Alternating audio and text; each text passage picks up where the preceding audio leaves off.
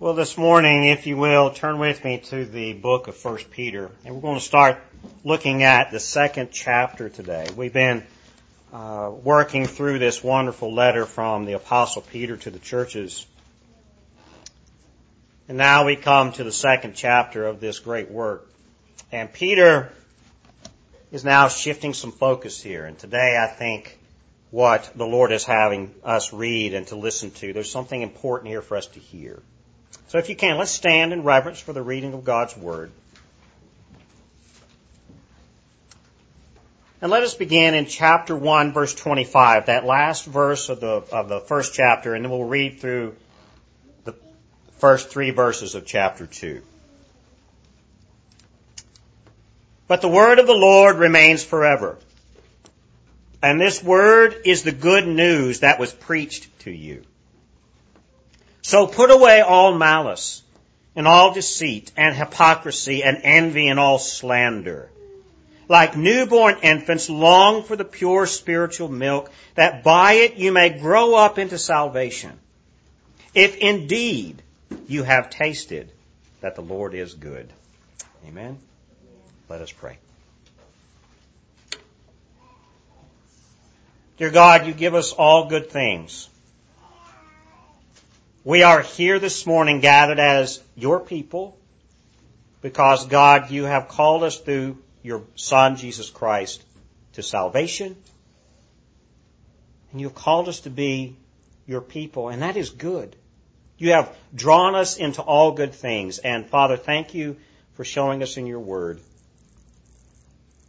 that all that you say, all that you do, all that we taste of your presence is good. I pray, God, this morning you'd speak to each and every one of us here. I pray, God, that you would search all of our souls. And Father, if there's anything harbored inside of us that is envious and malicious and deceitful and slanderous, God, you would reveal that into us.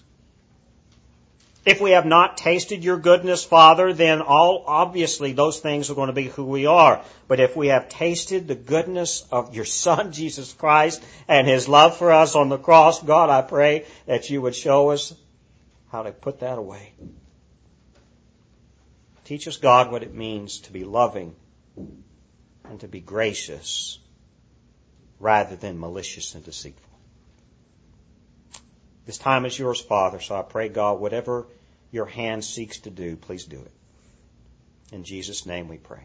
Amen. Amen. Please have a seat. I don't know about you, but anybody have a favorite food? It's summertime, right? There's certain things that we eat in the summertime that we're craving. Anybody got a craving this summer for watermelon? Has anybody had a good watermelon yet? Have the good watermelons arrived yet in the market? But we still got a little time. I don't know. I had some watermelon last week. It's pretty good. How hot dogs? Anybody like a good hot dog in the summertime? Oh yeah, the kids are all going, yeah. You know, with kids, you got macaroni and cheese and you got hot dogs. Everybody's happy, right? Are hot dogs good, kids? Amen. Right. Put some chili and some onions and some cheese on there. You got that too? But think about this. We all have a favorite food, right? For some of us, our favorite food may be ice cream. And whenever we have a favorite food, what is it about that food that makes it favorite for us, that we are always drawn back to it? You think about it, ponder that. I mean, whenever families get together, is there sometimes a special recipe that everyone expects to be there? It's because it tastes so good, right? And we have this excitement. Hey, we're going to Grandma's house and she's going to make that wonderful pumpkin pie that only Grandma can make. And our taste buds start to water and we crave it. We desire, we expect it, don't we? And so all of these things that we taste that are good, all of our favorite foods, all of our favorite things to experience, what makes them good is that they attract us back to it. And it always brings fond memories, isn't it? Right? Soul food and comfort foods, we call them that because they restore our souls when we just gather around as families and share. And it's comfort food because we may be having a horrible week, a horrible day. But if we sit down around a table with our family and we share that wonderful food, we bring comfort to everyone there. I think Peter here in the 2nd chapter of this wonderful letter, he's bringing this attention to the experience of salvation through Jesus Christ as something that is tasty and good. It tastes wonderful to experience this salvation in Christ. Because if you remember the entire 1st chapter, Peter is writing words of encouragement to the church, and he is going through and reminding the church exactly what their salvation is worth. You remember that? So all of the 1st chapter of this wonderful letter, Peter is addressing and describing and defining and establishing the value of salvation in Jesus Christ. And in so doing, he's reminding the church, you are bought with a hope. You are bought with a price. You have an eternal glory. You have been born again. Don't forget that wonderful salvation that God has caused to happen within you. And if you have experienced that wonderful salvation of God, that God has caused to be born again in us through the blood of His Son, Jesus Christ, then that is something that we have tasted that is good. Amen? Amen? So now, at the end of the 1st chapter, the very last verse there, Peter is reminding and closing out this initial chapter with a reminder of the Word of God. Right? The Word of God is important. The Word of God is valuable. He says here, and of course he says here, but the Word of the Lord remains forever. And this Word is the good news that was preached to you. So he's writing here to the Christians. Right? He's writing to the church. Because only those of the church, those who have been bought by the blood of Christ, would actually understand what he's writing here. He's saying, this word is the good news that was preached to you. Only the faithful would have heard the good news and responded, and Peter would have been emphasizing this for their sake. Now, what's he talking about here? I don't know about you, but the Christian life is not always cotton candy, is it? Now, that initial encounter with Christ where God redeems us through Jesus' blood, where He embraces us through His Holy Spirit and convicts us of our sin and shows us forgiveness and love and mercy and grace, that is a delicious, sweet moment. But how quickly does the new Christian encounter some difficult times as a new Christian? Can we say an amen? So it's one thing to be drawn to Christ by the Holy Spirit and experience the mercy and the grace of God and the forgiveness of our sins, and now we are new creatures in Christ. That is a beautiful, wonderful experience. But then suddenly, life happens. Persecution comes. Doubts start to creep in. Can we say an amen on that one? God, do you still love me? Did I really experience your love? And Peter here is writing this letter of encouragement, and I think these words here are very important for us here. Because in those moments of doubt, in those moments of persecution, in those moments of struggle and sorrow, it's always good to be reminded of how good the experience of God tastes. Amen? I don't know about you, but there have been, we all have these weeks that are, some are better than others, and some days are better than others. But sometimes I'll find myself kind of in this spiritual struggle with the Lord and doubting what He's doing and what in the world are you having in front of us here, God? Where are you? Maybe we just say we doubt that God even exists. Maybe we doubt that He still loves us. Maybe we think that He's pulled His hand from us. We don't know. We have these moments of doubt. And you start asking yourself, if you really start pondering in those times what's happening.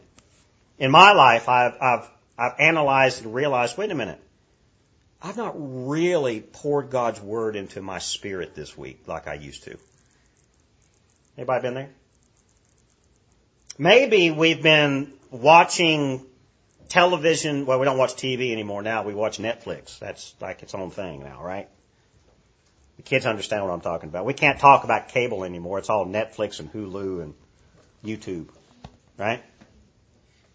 Maybe we're watching things, pouring media into our minds that is so worldly that God gets set to the side.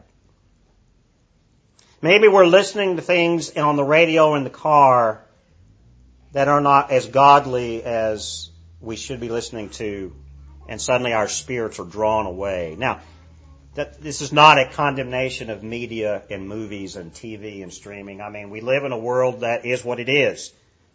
We live in a culture that, media has its purpose. To get the news, we need to have it. To be encouraged, we must have it. So, in those moments, me personally, I've gotten to the point where I will intentionally make myself listen in the radio as I'm driving to Christian radio. I'll make myself, if I'm sitting in front of my computer working and I'm seeing stuff, I want to make sure I'm listening to maybe some Christian preaching or teaching or listening to good Christian music. And suddenly, my depression, my sorrow, my doubt kind of shifts a little bit. Sometimes more radically than others. You see where we're going? Because sometimes this good word that we have tasted, this good word of God that was preached to us, we forget it. And it's always good, and I love what Peter is doing here. And he's reminding the Christians, don't forget that wonderfully good news that you tasted.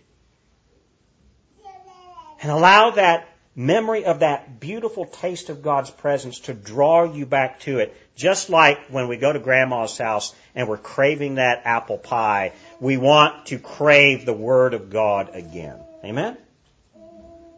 And it's good for the Christians in the church to encourage each other this way. That may be one of the best encouragements we can give each other. If a fellow brother or sister is having a difficult time in the faith, maybe they're struggling with their faith, they don't know where the hand of God is, their life is all in a mess, maybe the best encouragement we can give each other is, have you tasted the word of the Lord today?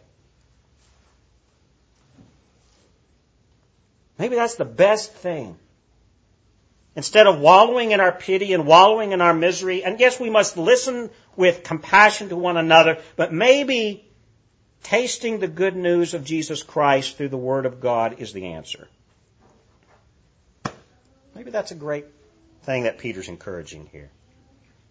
You see, since God's Word is permanent, would you agree that God's Word is permanent? It says so in verse 25. But the Word of the Lord, what? Remains forever. It is flawless. It is permanent. And since God's Word is permanent, and since the permanent Word is what the church heard when it was preached to them, then God's Word is the basis for a life committed to Scripture. The Christian's life, the new Christian, the life of the new one made new in Christ, the basis for that life is commitment to Scripture. Commitment to God's Word. And that commitment to Scripture is the only power that is even possible for the Christian to live the Christian life. We cannot be Christians and just have an experience sometime at Backyard Bible Club or Vacation Bible School when we're 6, 7, 8 years old and never look at God's Word ever again the rest of our lives. If that's the case, we are doomed to failure in the Christian life. But is that not what we practice too often? Oh, let's have Vacation Bible School. Let's draw the children in and teach them the gospel. But then we never train them as they mature in the Word of God. They have this wonderful, tasty experience, this good taste of the gospel, and then they go right back into their world of video games and TV and media and never hearing the Word of God on a regular basis like they should. And then we wonder why the church is falling apart. Amen. Parents, right? What is it that we are, not just our children, but ourselves, in our homes, what is consuming us? What are we tasting? What are we consuming in our spirit? Are we tasting and consuming God's Word, or are we consuming the world?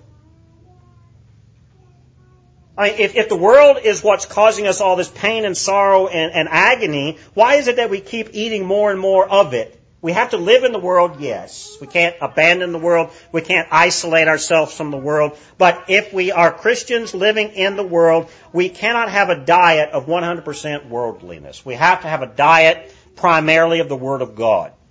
Amen? Because this good news is the Word of God. This good news that was preached to us is what was so tasty and attractive, and still is what is desirous within us. We desire that good gospel that we know. Matter of fact, here in verse 25 of chapter 1, and I promise we're going to jump into chapter 2. The idea of this good news here in verse 25, this is the word that we get evangelism from. The euangelion. This good news that was preached to you. Have we heard the gospel of Jesus Christ? Amen? If you have not, you're going to hear it today. Are we going to be preaching and sharing this good news with others and consuming it and partaking in it on a regular basis? I hope so. Now, down in chapter 2, verse 1, now Peter shifts and he continues to exhort the faithful. Right? This letter is a letter of encouragement, and now in chapter 2, Peter is now going to encourage the church to persevere in the faith. This is an important doctrine of the church. This is an important doctrine for Christians to remember, to persevere in the faith. Right? What does that mean, to persevere? It means don't quit. Right? I'm not a sports guy. Some of you may be more sports-minded than I am. I know Josiah is, Tim is, the Codys, they are a great sports family. They have raised some wonderful kids. Anybody else who deals with sports, I know, Dwayne, you're involved in MMA at one time, right? Physical stuff. You cannot, when you are in any kind of physical activity, any kind of sports, any kind of combat, any kind of work that you undertake, you must always persevere to get through and be done. How does work get finished if you quit every hour? When the work gets too hard, do you quit the job or do you persevere? Same thing with the Christian faith here. Peter is encouraging the church. He is exhorting them to be faithful, to deny the world, and to possess. And Peter's actually encouraging the church to possess a contempt for the world here. Ponder that. Do we have a contempt for all things that are worldly as Christians? Or do we embrace the world as, oh, well, it's no problem? Right? Now, this is not a condemnation of all things in the world, because we still are called by God to be a light to the world, yes? But we are not, as Christians, according to Peter's words here, to actually love the world more than we love the gospel. We are to actually deny the world and actually hate it, possess a contempt for it. Because if we are Christians, we are freed from the world. We are freed from the bondage of the sinful flesh. We are actually free to live in Christ. And Peter exhorts the faithful, encourages us to embrace that. Chapter 2, verse 1. Here's what he says. Now, my translation says, so put away. Some translations say, therefore. So put away all malice and all deceit and hypocrisy and envy and slander. Now, this first verse of chapter 2 from Peter is actually an imperative. It's a command. Okay? It's not if you want to, please put away all these things. If you feel like it, please put away all these things. He's making it very clear. So, and referring back to this word that they heard in chapter 1, verse 25, he's saying, so, because you have heard the word, because the good news was preached to you, put away all malice and all deceit and all hypocrisy and all envy and all slander. Now, what does this look like? Is this, verse 1, a exhaustive list of all the things that we're supposed to put away? No. Chapter 2, verse 1 is actually Paul's encouragement. It's this list here of malice and deceit and hypocrisy, envy and slander is kind of it's a summary of all sin, really. It's like a category of all sin and all worldly living. Peter is reminding the church, he's reminding all that are saved, that the saving power of God's Word in our lives, in the lives of the church, is actually the basis for our commitment to the church and to Scripture. If that's the case, these things, malice and deceit, hypocrisy, envy and slander, there's no room for that. He's actually saying, because you're in Christ, now live according to that new life. Right? If we have been saved by Christ, if we've been bought by His blood, there is a new life that we are to live. And if that's the case, there is absolutely no room for these sins in verse 1. You ever pondered that? But unfortunately, how many people are taught, oh, just make a decision for Jesus and all is okay. And then the rest of their lives, they don't even live a Christian life. There's no evidence of Jesus in them whatsoever. And you look and you say all of these things, this anger and this malice and this deceit, they're liars, they're envious, they're slanderers. That's who they are. They never changed.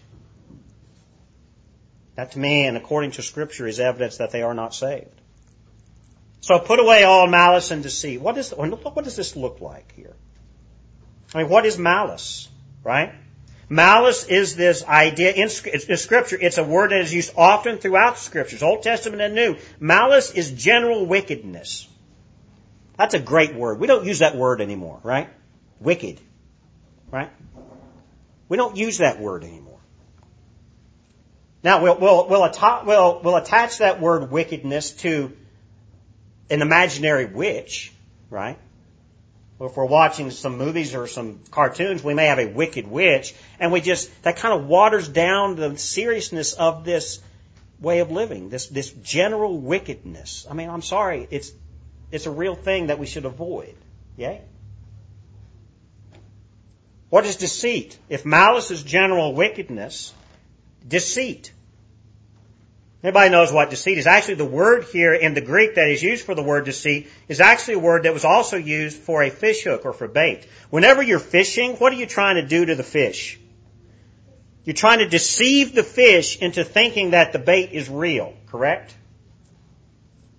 Has anybody here ever been hooked or drawn into something that you regretted later because you were deceived by it?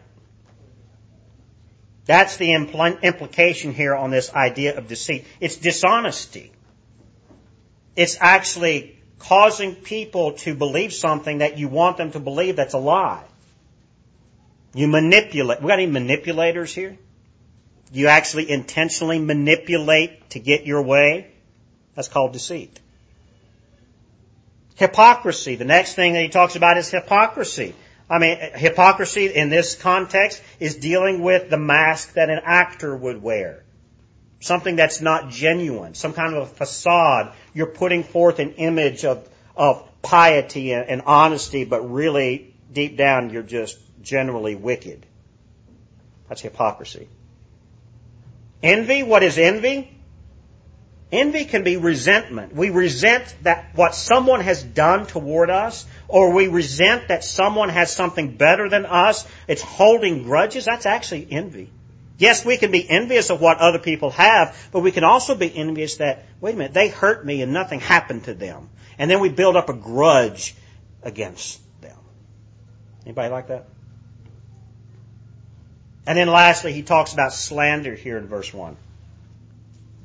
The implication here of slander is something that the silent whispers. If something cannot be spoken in public and by the person who's being saying it. In other words, if you can't stand up and own what you're saying and you have to speak something in private by whispering so that no one hears you, that's slander. Gossip. I always remember years ago whenever church, this was a church that I pastored years ago, but I've seen it in other places. It's not just in church, it's also in politics.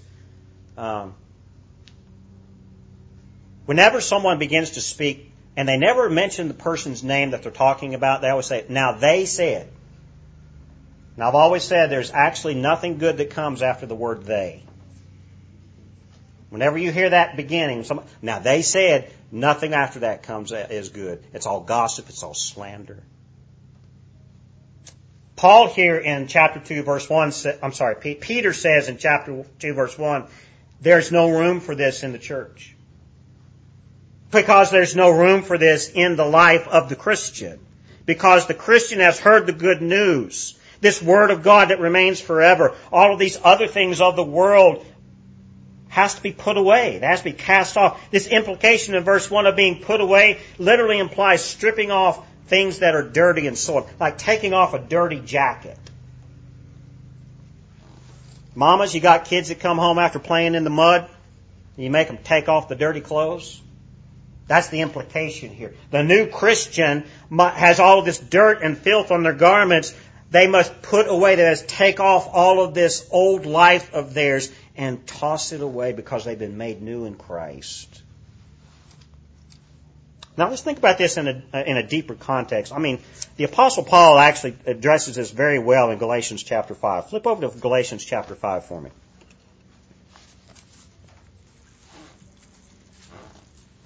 Right. What Peter is talking about in this second chapter of his first epistle, the Apostle Paul also teaches. So this is evidence between two great apostles of the church of exactly what the foundations of the church must be like. Beginning in verse 16, here's what the Apostle Paul says. Galatians chapter 5, verse 16. But I say, walk by the Spirit, and you will not gratify the desires of the flesh.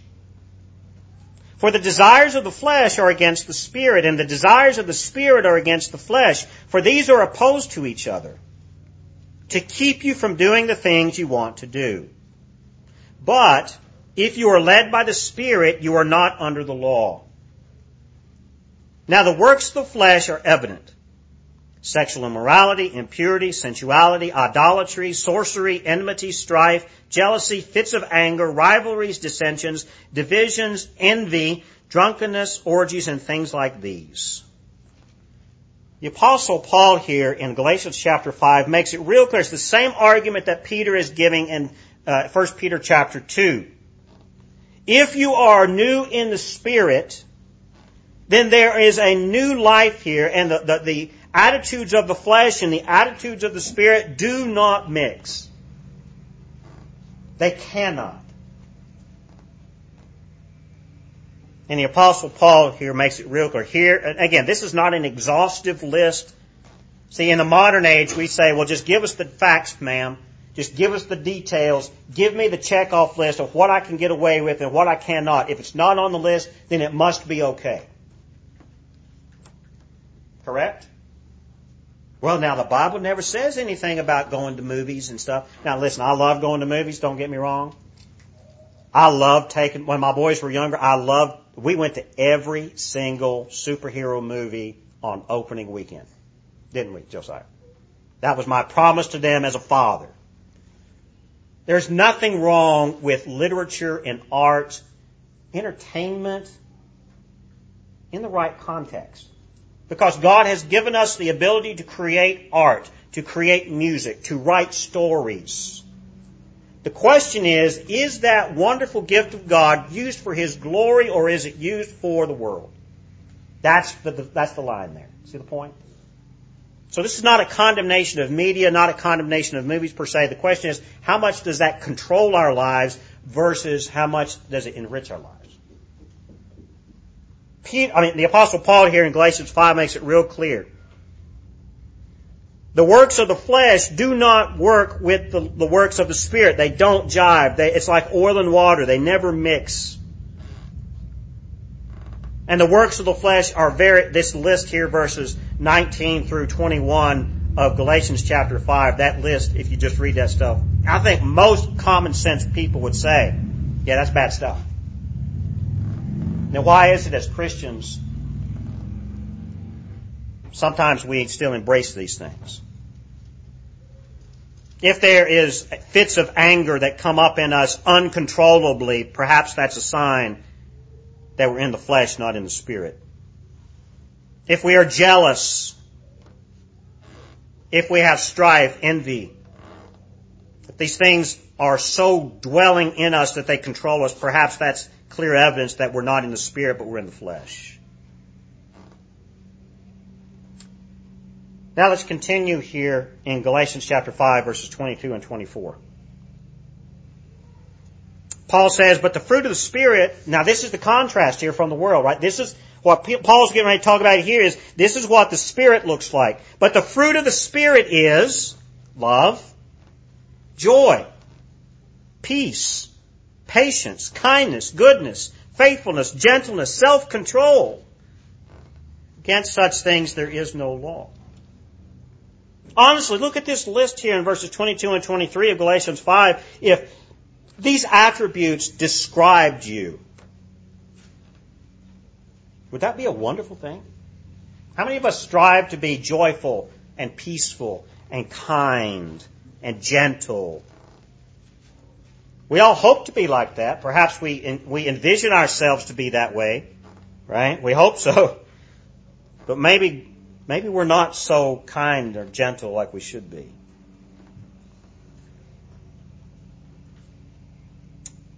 Now, go back over to 1 Peter chapter 2. But hold your finger in Galatians 5. 1 Peter chapter 2. Here is what Peter continues to speak about in verse 2. He's made it clear in verse 1, we have to put away the things of the world, put away the things of the flesh. And now in verse 2, he's now going to speak about what it looks like to be Christians. Verse 2. Like newborn infants, long for the pure spiritual milk, that by it you may grow up into salvation. Right? Like newborn infants. Anybody like babies? You know what's interesting, and from my perspective you have to understand as the pastor, I see everybody's expression when I speak. When I talk about babies, ladies, you just light up. And the men are just kind of going, oh boy. Nothing wrong with that. Ladies, you know what it's like to have a precious newborn. They're precious and they're sweet, even though they may keep you up all night long. See, that's what the men are looking at. Men are saying, man, I didn't get a good night's sleep for months when my baby was born, whatever. Ladies just, oh, that's okay. Right, newborns, are newborns innocent and sweet? Yeah, there's an innocence to a newborn, isn't there? There's a sense of hope in a newborn. We look at a new baby and we say there's a new life, there's a hope of a new life here. And that's what we're embracing. There's something sweet about a newborn. But look here in verse 2. He's encouraging here the church. He's comparing the church, the Christians, to newborn infants. Because if we have been bought with the blood of Christ, if we have been born again, caused by God's mercy and grace, like Peter speaks about in chapter 1, verses 3 through 5. If we have been bought again, if we've been born again in Christ, then we are like newborn infants. In verse 2, like newborn infants, long for the pure spiritual milk. Anybody who's ever had the privilege of feeding a newborn infant with a bottle, how does that baby react to that bottle when they're hungry? Right? If a baby is hungry and their belly is empty and they have been fed before, they know, I want that milk. I want that formula. I want that bottle. And are they excited to get it? Well, sometimes, yeah. And when they finally do taste that bottle, have you ever watched a baby just really just soak in all of that milk from the bottle to the point that they're like sucking the bottle dry? You ever been there? And what happens when the baby doesn't get that bottle? That's when the baby's not so innocent and sweet anymore, right? That baby is desiring and craving that milk because they've tasted it before and they know that it's good and they know that it's going to satisfy this hunger pain within them. They can't express it with words like a mature adult, but boy, they'll let you know, I want my bottle. Right? Sometimes it's sweet. Sometimes it's great. And Peter here in chapter 2, verse 2 is talking about the church, talking about the Christians. He's comparing them to those newborn infants who are craving, who desire pure spiritual milk. If we are new in Christ and we've tasted the goodness of God and we've tasted the goodness of salvation in Jesus Christ, then we will constantly be longing for and desiring that pure spiritual milk. Now, some translations, literally in verse 2, say this, that as newborn infants desire the sincere milk of the Word. They'll take it that much farther and describe desire the sincere milk of the Word. The great humanist Erasmus, who was a great thinker in the church, he actually comments on this passage, and he says that this milk is not milk for the body, but milk for the soul. You know, we have physicians, we have surgeons that can fix our body when it breaks. And how many of us, whenever we're sick or we've hurt ourselves or we've caused a bruise and we need to go to the doctor to get that repaired, we'll go do that. But how many of us actually take seriously the state and the health of our soul? It's one thing to repair and keep healthy our body, but are we keeping our soul healthy as well? I would argue that that's more important. Not because I'm a pastor, but ponder this. Whenever we are living in turmoil and strife and the world is going crazy and our life is chaotic and we have stress in our lives, what is it? Our soul is diseased. Our soul needs repair. Our soul needs nourishment. And so we must take care of our soul. Amen? And that's what Peter's talking about here in chapter 2, verse 2. As Christians, long for that pure spiritual milk. Take care of your soul, in other words. And take in that milk that is free from malice and deceit and hypocrisy. Instead, go for that milk that is necessary for spiritual growth in this new life in Christ. Isn't that amazing? That's what Peter's talking about. That's what he's encouraging. Now, this milk here in Peter's letter, we may confuse this with the metaphor that Paul uses in 1 Corinthians. In 1 Corinthians chapter 3, you don't have to, if you want to, you can turn there. I'm going to flip over to 1 Corinthians chapter 3. Because we may read this in Peter's letter and confuse what Paul is talking about. 1 Corinthians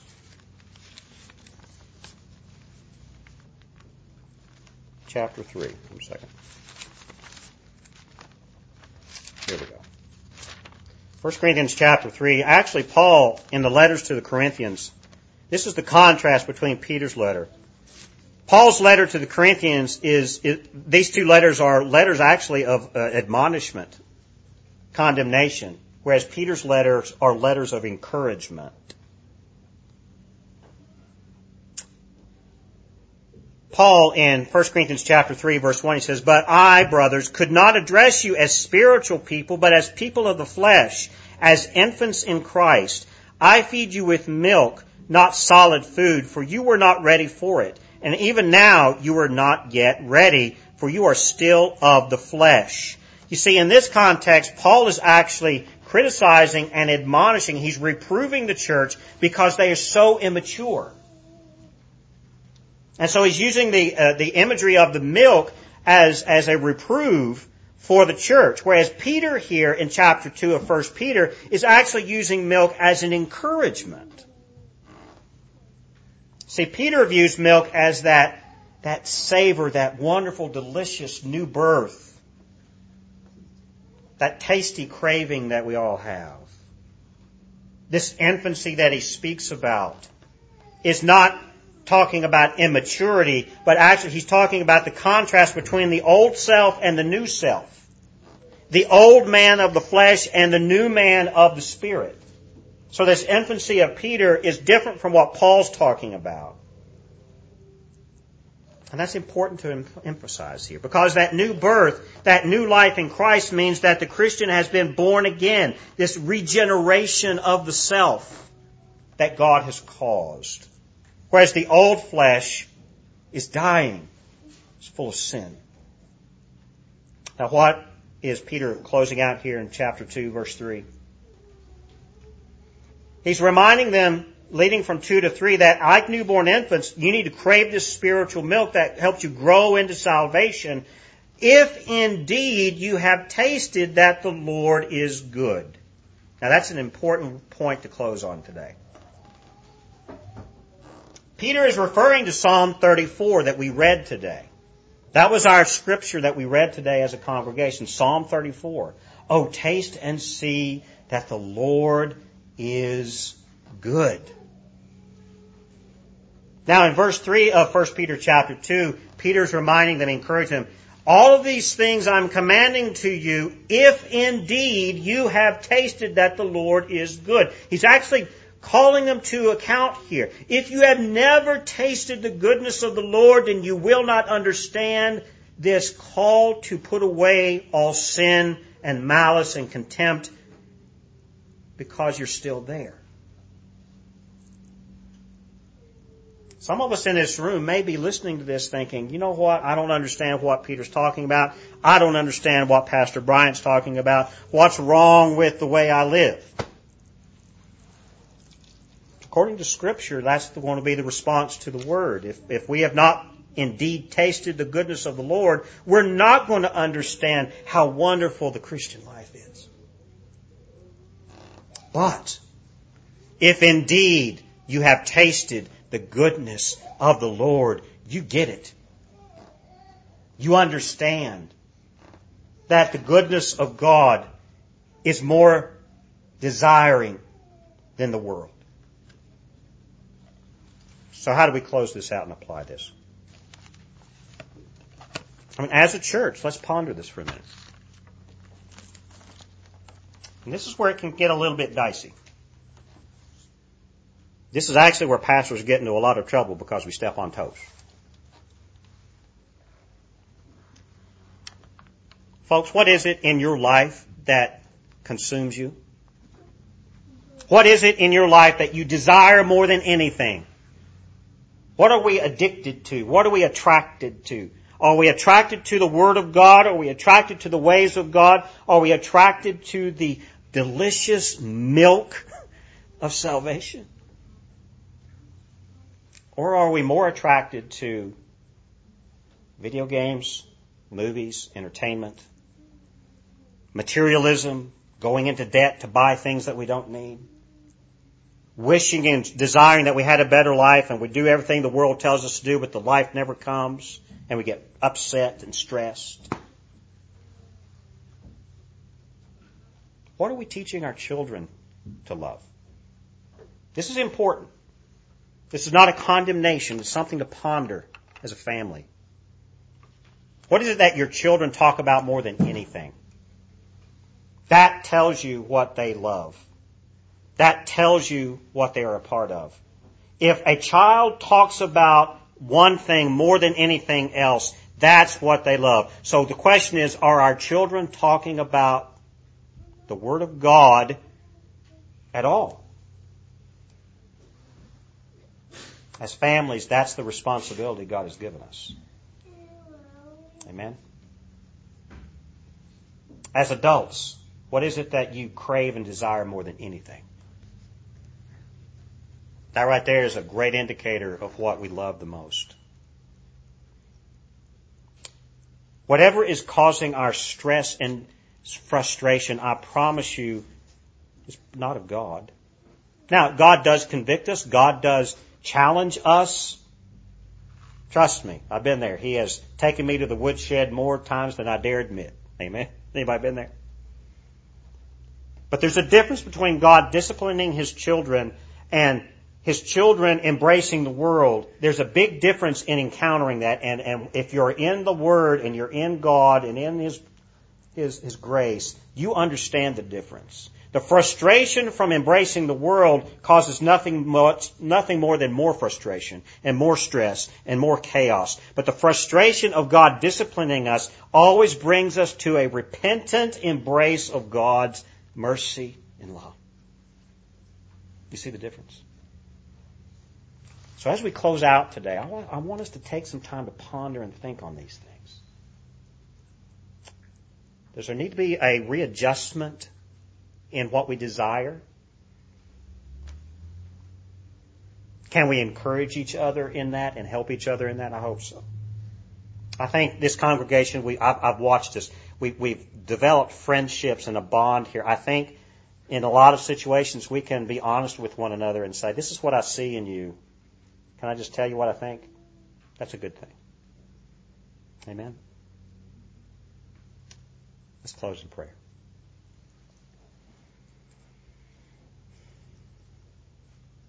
Dear God, you love us enough to give us good things. Even your word here, God, sometimes can be challenging and difficult, but even in that challenge, it's good. I pray, God, whatever it is in us that does not align with your will is what you would challenge us to remove and put away like a soiled, dirty coat. Whatever is not of love and encouragement and grace and mercy and kindness is of the world and has no place within your people and within your church. Lord, I pray that you would put upon us and within us your Spirit that is holy and loving and kind and merciful and gracious.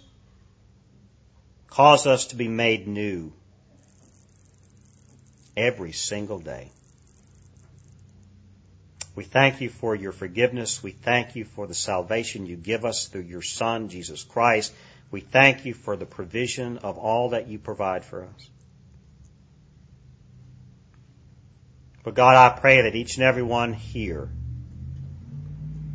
would be given a desire for your word. Not that they can make it on their own, God, but only you can instill in each and every one of us a hunger for the goodness of your word and the goodness of your Son, Jesus Christ. Love us, Father, we pray. In Jesus' name, amen.